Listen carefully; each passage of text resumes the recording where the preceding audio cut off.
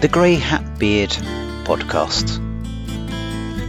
Hello and welcome to show 52, part 2 of Grey Hat Beard Princess, the modern workplace podcast where we talk about all things Microsoft 365. If you haven't listened to part 1, go back and listen.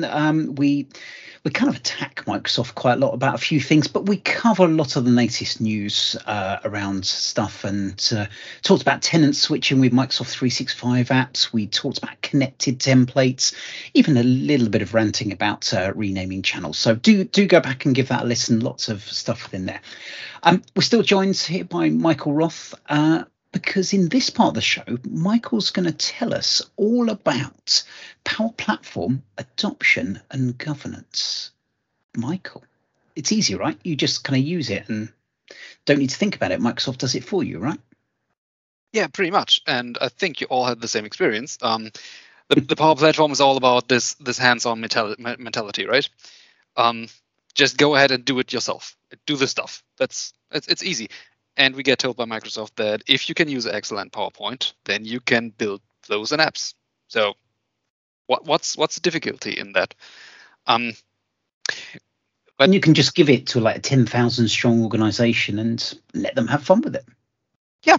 So it's all super easy and super simple stuff.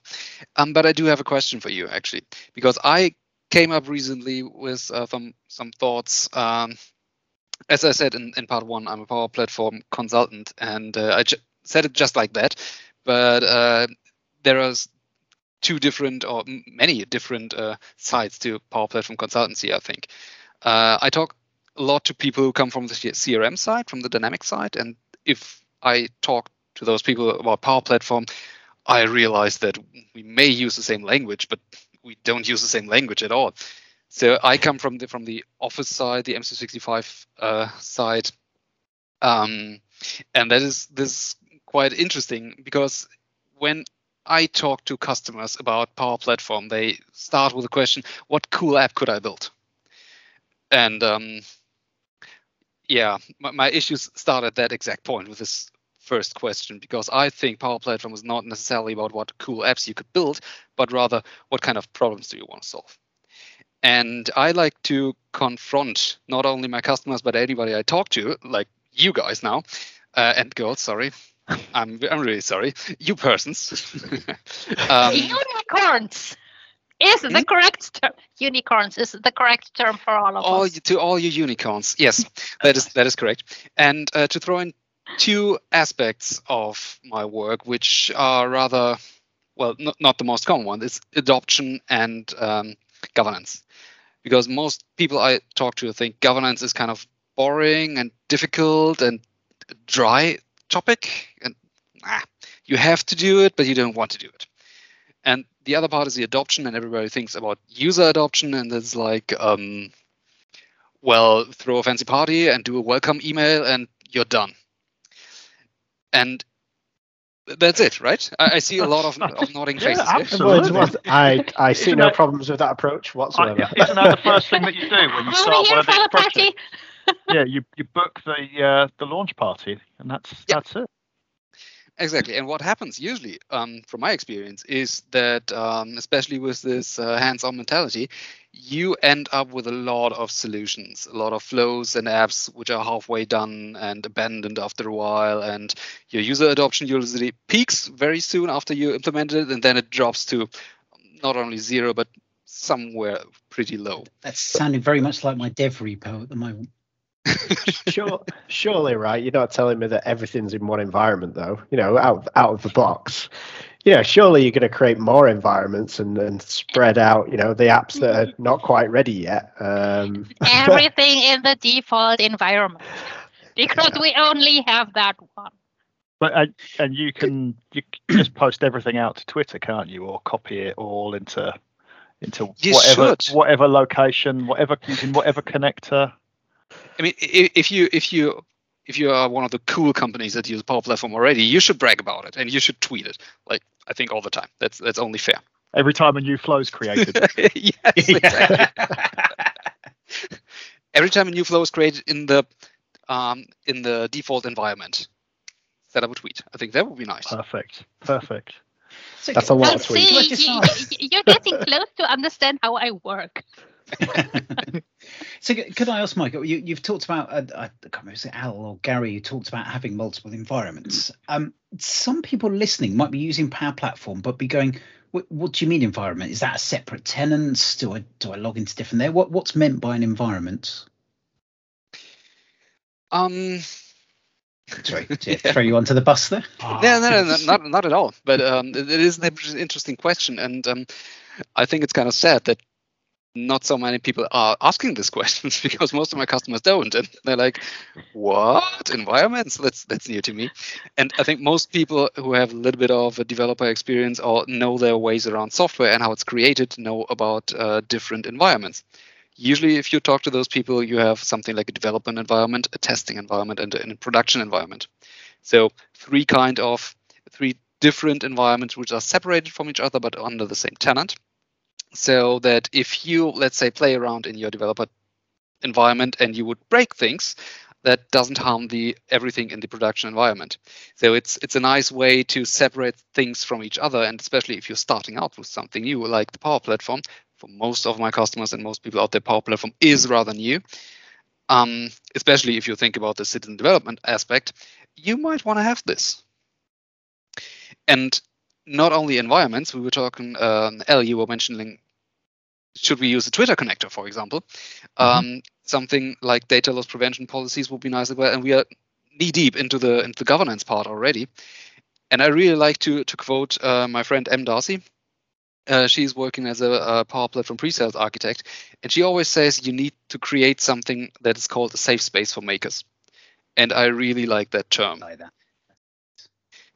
And that's where I usually start. If you create something like a safe space where people new to Power Platform and new to, let's say, automation or app building and flows at all, if they are new to that, they don't need to have tiptoe around in fear of breaking something, and that really gives a good feeling to you. And on the other side, if you have people from the IT department who know their way around and they still don't know how to use Power Platform, what it can do and what it can't do, it helps them as well. It's a perfect opportunity to start things, and that helps you with your adoption concept. Because I like to say, imagine you have the Power Platform and nobody goes there. That's sad. And it's always interesting, isn't it, in terms of who you're trying to target with that adoption, because you'll always get, the magpies, the people who like the shiny new button. They're not afraid to click on it, and they'll click on it, and they just get to experiment. And so having that safe space where you know that you're comfortable with those people clicking on things and actually discovering that something will save them, an hour a day because they can make their lives easier. That's the opportunity that you want to give them so that you can start that adoption journey, isn't it? Yeah. I think adoption journey is quite an interesting term, because quite often when I talk to a manager or a business decision maker, they hear adoption and they know that rings a bell. It's necessary for users. It costs money, but I was just about to say they're thinking that bill is money. Yeah. Yeah, it costs a lot, but does it bring any value? And I think the adoption part is rather unpopular, but so important. Especially with Power Platform, you have at least 3 different stakeholders. Like you have the potential maker from the user side, you have your IT department, like your admins and your developer, and you have the business decision maker. And in the end, the user who may have to work with those solutions. So there are a lot of people from different backgrounds involved, and suddenly they are all meshed together in one kind of working experience or maybe collaboration experience, and it's difficult to come up with. It's not easy, and it's always interesting having those conversations with people, though, isn't it? To go, well, actually, who are you speaking to in the first place? I had conversations where IT will look at it and go, well, I remember what Access was like. I remember Excel macros. I remember all of those little areas that you'd get somebody who was really good at something, and those things would be created, and I'd never know anything about it. And I think that's part of the lessons around the environments, is to know where things are. Make sure they're in the right place. You have the opportunity to discover those solutions, right? Yep. And to maintain and monitor them. I mean, just turn off macros in your organization. The voice of a million screaming financial services people. So I call this the scream test.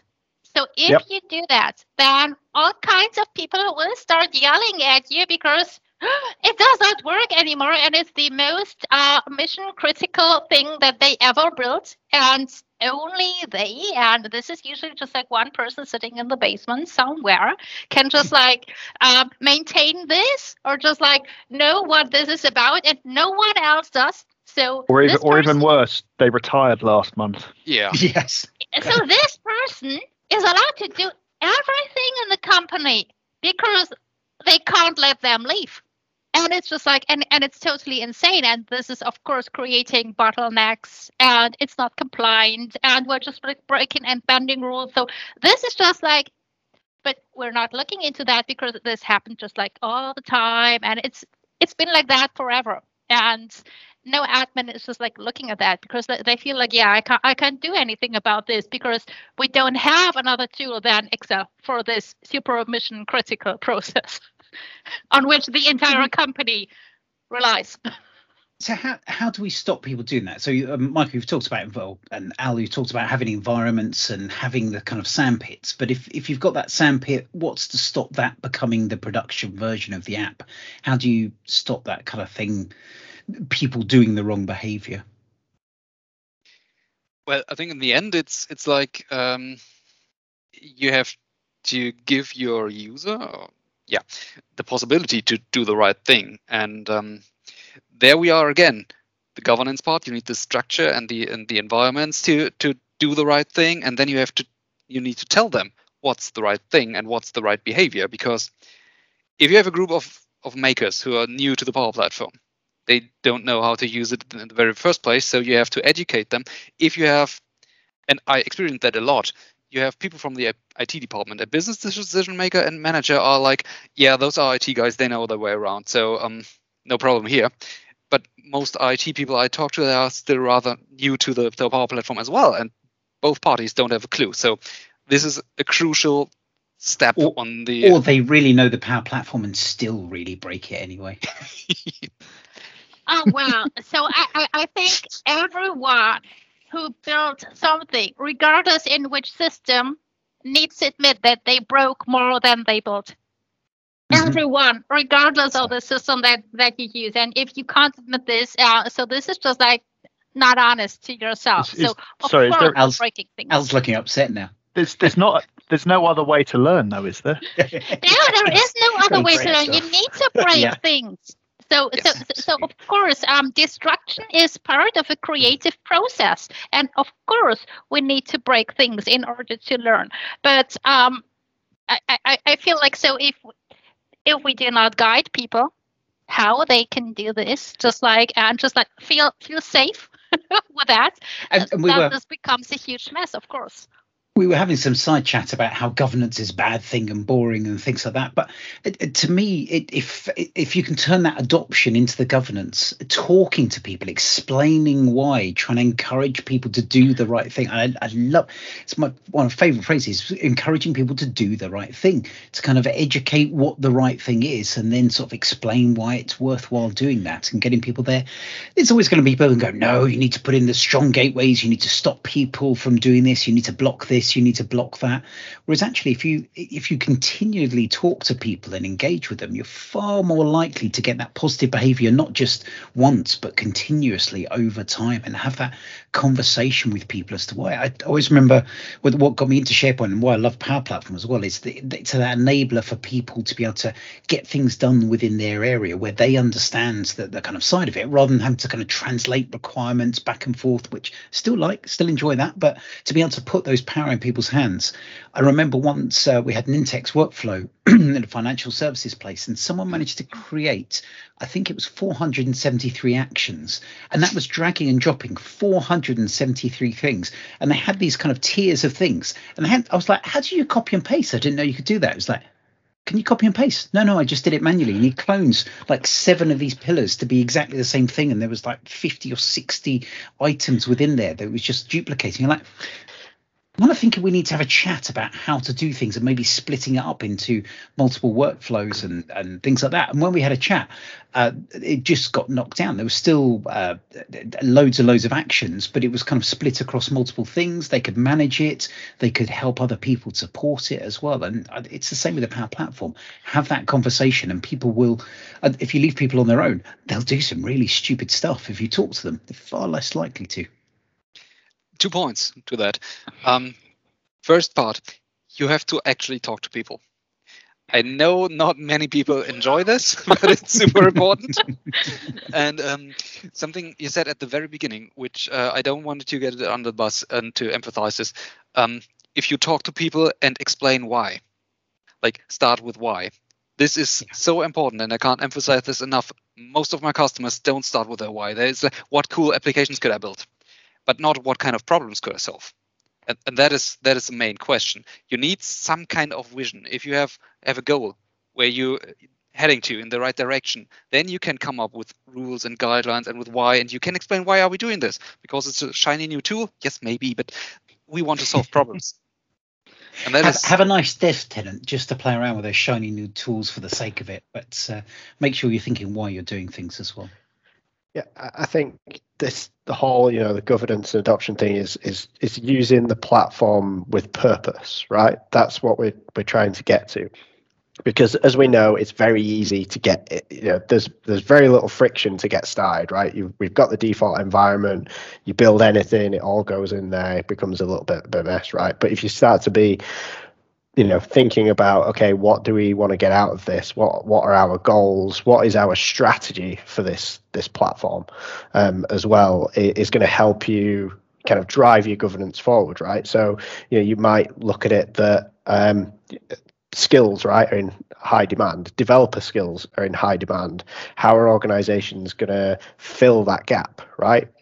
You're providing a platform, you're empowering people, like, Kev, like you mentioned with Nintex Workflow, right? You're empowering people who are close to the business problems to be able to go away and solve those problems using the platform that's provided. And I think there's a big culture change that needs to go alongside this as well with your governance, is that you're providing a platform and you're putting the guardrails in, like, what connectors you can use, and then providing this area for people to work in to get the most benefit out of using that platform. And we've talked about environments. I mean, one of the things that I still find that doesn't get talked about enough is the developer plans in Power Platform. Anyone can spin up a developer plan. It's got the development licenses in there. It's very, very useful. That is the safe space. Go on, Louise. I have opinions. Sorry.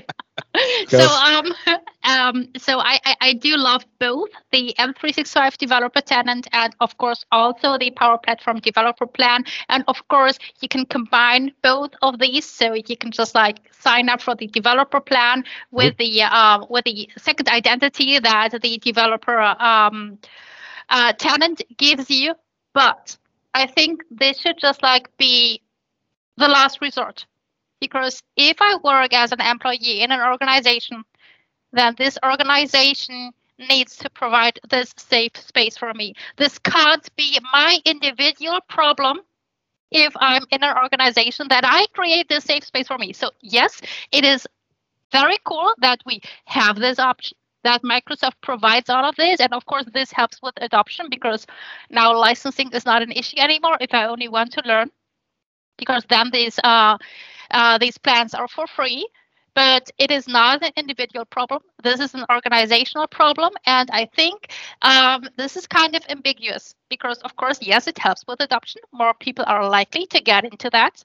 But still, it takes away the pressure from organization to care about their governance strategy and to care about environments and to care about making a plan on how to adopt and how to govern Power Platform. So I think we just like need to have this look as well and see so what if we just like educated organizations a little bit with that broader view, like, hey, you need to set stuff up, because otherwise just like things will things will just like go wrong. And I feel like previously, or just like in this old mentality, admins were just like restricting everything and removing everything and just like just like shut everything down. And we need to come to that point where the purpose is just like, yes, I would try to make it possible, just like in enabling people rather than restricting people. But so I agree. Yeah. I agree with that from an enterprise perspective. So enterprises shouldn't be telling everyone that if you want to go and start on a Power Platform, go and spin up your own developer tenant. But there's stuff I want to do for an enterprise. If I think back when I worked in financial services, I wouldn't go around and play around, and I wouldn't want everyone creating the standard templates and the hack into pieces. That's going to be useless there. I want something that I'm going to fiddle around with in the evening while I'm watching TV, kind of spill up an app and things like that. That to me is the playtime, is the developer tenant. So if it's for me, something I can take away, use in different things, that's the dev tenant versus the kind of sandbox elsewhere. But this comes back to your target audience and your strategy for adoption to say who's going to use it for what purpose and what skills do they actually need. You know, I've come across teams that go, great, I've been sold the Kool-Aid from Microsoft. It's low code, no code. I don't need to know anything. I can just build something. Oh, but then they don't understand the SharePoint structure of where they're storing things and the difference between, you know, a document library and a folder. And there's actually, you know, you've got to be aware of your target audience. And, you know, if you're going to be a developer sitting on your laptop at night in front of the TV and you're going to be playing, you're going to be of a different mindset than, you know, somebody who's sat there going, well, how do I make sure that if I receive an email from this person, I can actually create this document and notify the team that we've got something? They're really different starting points in terms of the level of information that they need in order to be productive and in order for them to make the most of it, because they're going to be trying to achieve different things. So it comes back to the outcomes that you're aiming for, you know, both in terms of the team who are going to benefit from, you know, a productivity hack that's going to make their world better, versus, you know, we talked in the last episode about Michael's session around learning model-driven apps. You know, that's the whole other end, you know, where the Dynamics folks come from this from a very different perspective. And, you know, but when you show people what a model-driven app can do, people kind of go, oh, wow, that's amazing what you can do with that. But they need access, very absolutely, yes it is, Kevin. I'll just smile and nod at that. But you need to know where you're starting from and where you want to get those people to as well. And I think that's the key thing, is different people are going to go on different journeys. That adoption is only going to be successful when you know where they're starting from and where you're trying to get them to. Yeah, there's an element there of in-year governance, right? Is defining almost new roles around that platform, right? So you've got someone who's happy building stuff in Excel, right? Who then will move into Power Platform and maybe Canvas app in Excel and start on that journey. It's your personas, isn't it? Yeah, exactly. But then you've got other people who are going to be kind of, you know, more experienced. They're still not going to be IT, but they're going to be building more sophisticated, I'm going to call them apps, and then moving into like being a solution builder. And then you're starting, as you move into solution builder, then you're looking at more enterprise processes, ALM, which is suiting those areas. And then you bring in the professional operations people, developers, who are then able to maybe leverage the Power Platform for rapid delivery of some applications where, you know, they're wanting to use SQL and other technologies that we've been used to, but actually go, you know, we could build a front end in Power Platform here, and that's a huge spectrum of skills and people that are going to be using that same platform in totally different ways, in totally different use cases. So I think that's another thing that I think as part of your governance is looking at that and looking at your organization kind of holistically and looking at the people, you know, at least thinking about it, right? Because if you're thinking of it from that point of view, you can go from just kind of creating a mess to actually then, you know, really driving forward some benefits and some good outcomes. And we had the exact same situation back then when Teams was introduced. My most experience with Teams is, okay, we tried it with the hands-on mentality, and now we have this rapid growth of groups and channels and teams, and how do I get the ghost back into the bottle, so to say? How do I catch up again? It's the same with a Power Platform. So, but just coming to think of it, so my point would be, and Gary summed it up perfectly actually, put some thoughts into where you want to go and what you want to do with the platform. And now, Louise, as I heard from your session earlier, maybe I should write a blog about 10 things you should think about before introducing Power Platform. Well, that could be a really good one. Yeah, and I think I would love to read this. Yeah, I think there's a lot in that subject. I think one of the things that I've always found for as long as I've been working with Power Platform is the first question is who's actually using it. And it's until you open the hood and go, actually, can I see who's actually using it, who's created it, who's been brave enough to click on that button, to say, right, I'm going to automate something or create an app. Those are the people that are the real they're going to be the evangelists. They're going to be the ones who can really benefit from any of the nurturing that you actually do to help them on that journey, because they've already kind of gone, oh, well, I'm not afraid to click that button. So, the disruptors. The disruptors. There is a little life hack to find your early adopters. Just as Louise said earlier, just switch off macros. And everybody who screams like you, Power Platform. Yeah, you're the ones. You're the ones who have the pain. Yeah, you'll benefit the most. Yeah. So we kind of talked about the comparing it to Teams, and we've had a big, fairly monumental shift that has driven a lot of people towards Teams with the pandemic and things like that. But it's not always the case that you will be able to push things forward. So there's lots of organizations who'll turn on Power Platform and the vast majority will go, meh, I've got work to do, stop distracting me. How do you help drive adoption? And I know, Al, you kind of talked about the ideas of hacks, but Michael, how do you get people kind of starting to use it? How do you get people building that momentum?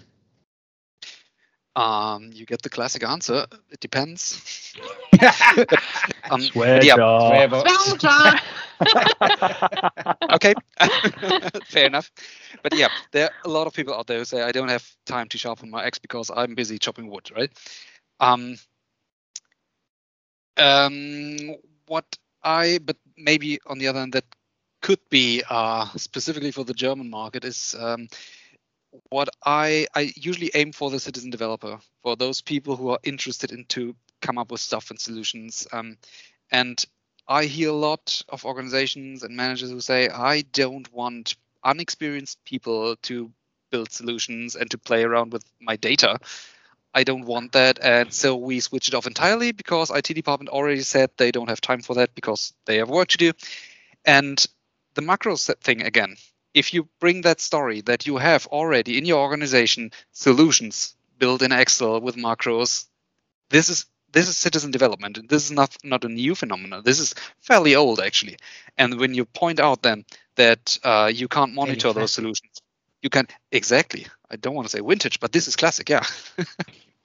So if you point out that you can't monitor those solutions and you can't discover those solutions and make other benefit from that, that mostly triggers the switch inside a lot of heads and say, interesting.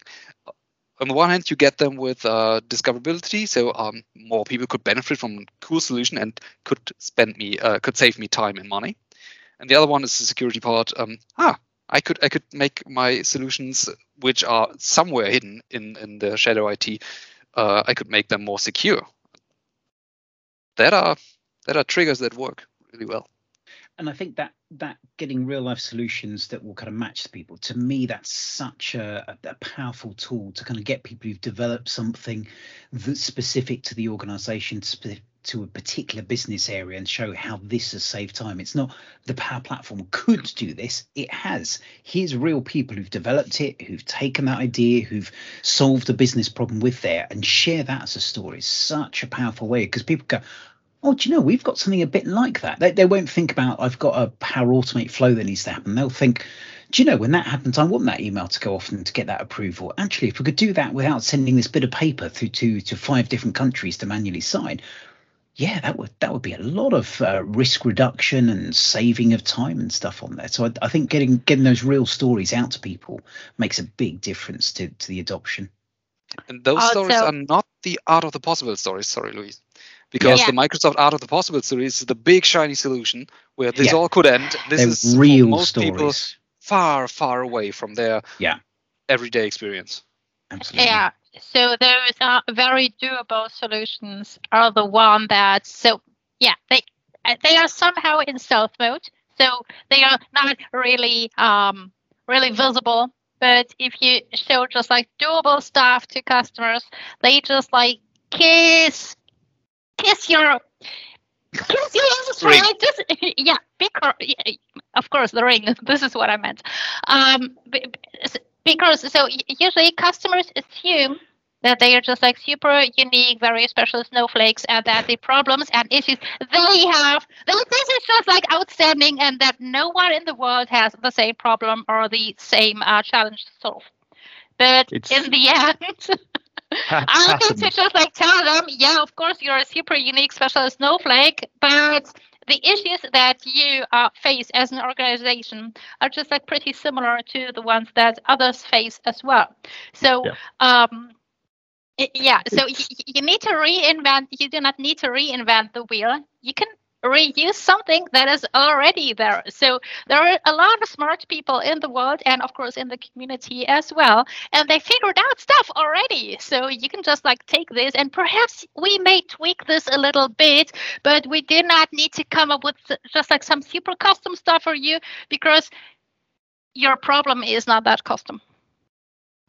Coming up with a set of patterns that solve common problems and being able to say to people, actually, look, here are some building blocks. Here are some things, you don't have to Google it. We've got stuff that you can actually just take and you can tailor yourself without having to hunt it down anywhere. That's the easiest steps that they could take to actually move forward in a way that is, using the best practices from the outset. I think for Flow and Power Apps, the templates are quite handy to get a first look. Because there are some very good use cases, but sometimes they're a little bit tricky because some of them are, I think, focus not really on the scope of personal productivity, but a little bit business use case. And I don't know about you, but I think that's quite a challenge to educate my customers about the limitations of the Power Platform. Because every flow works in the personal scope of the user. And I don't want the on and offboarding process running under my profile, actually. That is kind of tricky. And I think that's the first conversation I usually have is, look, here's the Center of Excellence starter kit. This will give you an insight into all of this information, but you want to run it under a particular account so that it's not running under your individual. And that opens up the whole question of environments, the governance, what you set up, all of the tools that are in there now. I mean, there's some lovely tools in there for nurturing, for helping people, for supporting them when they do first click that button that goes automate something. Oh, what have I done? Oh, I've got a nice email that lets me know exactly where I should go to get help and to ask questions and to see templates and get started in the right way. And can I just say, 35 minutes before we mentioned Centre of Excellence in a chat about adoption and governance, I was wondering when it was going to come up. I think it's interesting what you're mentioning, Al, because there are cool tools in there to help your user. Where should I go? Where can I get more information? But if you set up the Centre of Excellence, you have to provide that information. And to provide that information, you have to give it some thoughts. Do I have some kind of community, a group, or something like that? It does not everything for you, but it helps you develop the right patterns and ideas. It frames the questions that you need to think about up front, doesn't it? Yeah.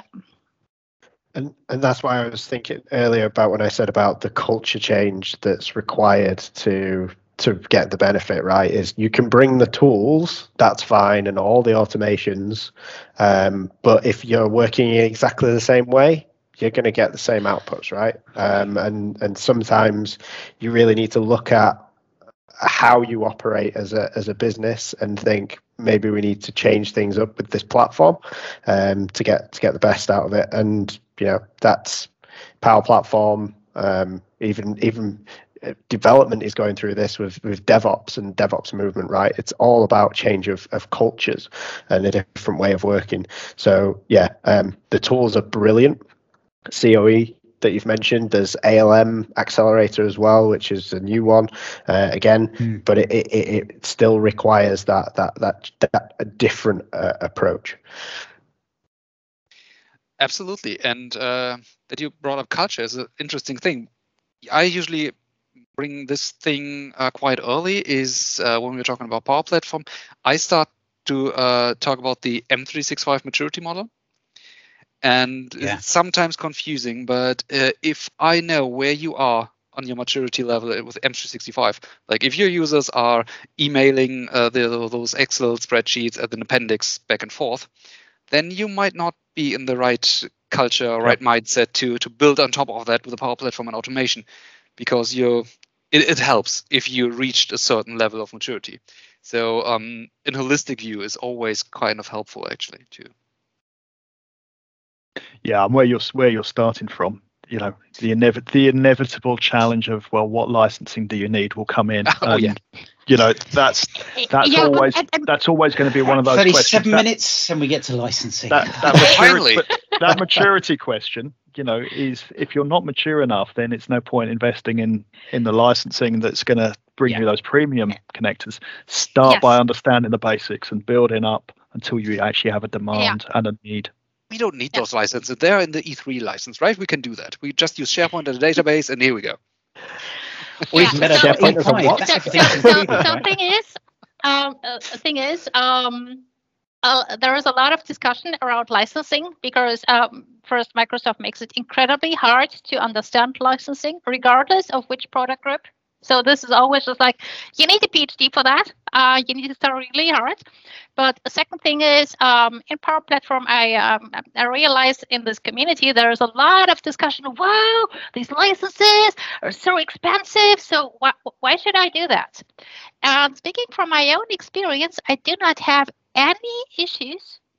Just like telling my customers, hey, if you want to build stuff that really works, you will need to use some connectors which are not standard connectors, because standard connectors are for your personal productivity, and there's just like not a lot of value in that if you really want to scale this. So at some point you will need to invest in licenses, and I have no issues with them agreeing on that, because if you want to have an app that really solves a problem, and that app is not worth just like $5 in a month for a user, then you should not build this app at all, regardless how long it takes to develop this.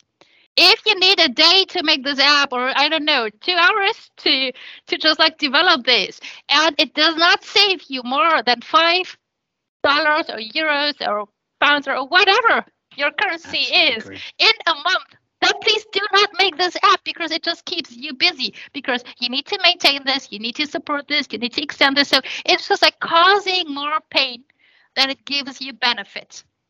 And I feel like the seeded license, this is a gateway drug. Of course, it is nice that we have this integrate button in every SharePoint list and in every SharePoint library, so that we can just like run a flow or just like make this super basic app from a SharePoint list. So this is just like, this is the candy at the cache, It's just like it should drag you into that, and it's nice from a selling perspective. So I can appreciate that. I can recognize it and say, yeah, it's good move. But still, I think it's just like moving people into the wrong direction and into a perception that, and now we can just like do everything for free. And someone needs to tell them, and it's us consultants needing to tell them exactly this. And sometimes it's a little bit unthankful, because this marketing message is like, everyone can do everything for free. It's just like it is not matching reality, and we need to be a little bit more honest. but it's a nice bonding experience with customers to rant about Microsoft. So if we didn't have licensing to talk about, what would we have to talk about? see, Well, actually, about 36 minutes. Life would be worth, so- too easy, wouldn't it? Yeah. They can't take this away from us, you know. Just be thankful we don't work as Oracle consultants. That's the important thing. So that's always a fun licensing conversation. Michael, any words that you want to try and wrap things up at all? think before you act. I don't know, but I think ask why on that. Yeah, I think we talked a lot about this. You should give the whole idea some thoughts. Why you do this? What's your purpose? What's your direction? And this can give you a really good head start on the whole idea, and start governance early. That purpose and direction, it is a long-term thing.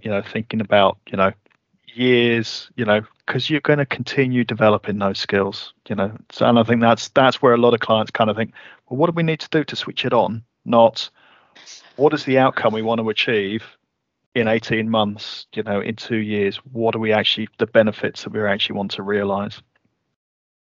Absolutely. To get your long-term purpose and keep aligned to that, I think it's absolutely true. Well, thank you very much, Michael, for joining us today to talk about adoption and governance in the Power Platform. And what I love is a lot of things you talked about. You talked about using the maturity model for Microsoft 365. A lot of things we talked about today could be used across Microsoft 365 as well. That sort of same kind of ethos. You could probably use it as Dynamics as well if you're going that way, but no, don't do that. Stick with Microsoft 365. It's far better. Just halving our audience right there. Thank you very much. We will be back next week with the latest news and hopefully another guest next week. If not, certainly a fun topic to talk about. So do stick out. Make sure you subscribe to this. If you want to watch some videos, subscribe on YouTube. We're also on various other channels. So come and find us. Otherwise, enjoy your week and bye-bye. Bye-bye. Bye. Thanks for listening to Grey Hat Beard Podcast. The song Drink Up My Mateys was brought to you by Black Bones under a non-commercial attribution license.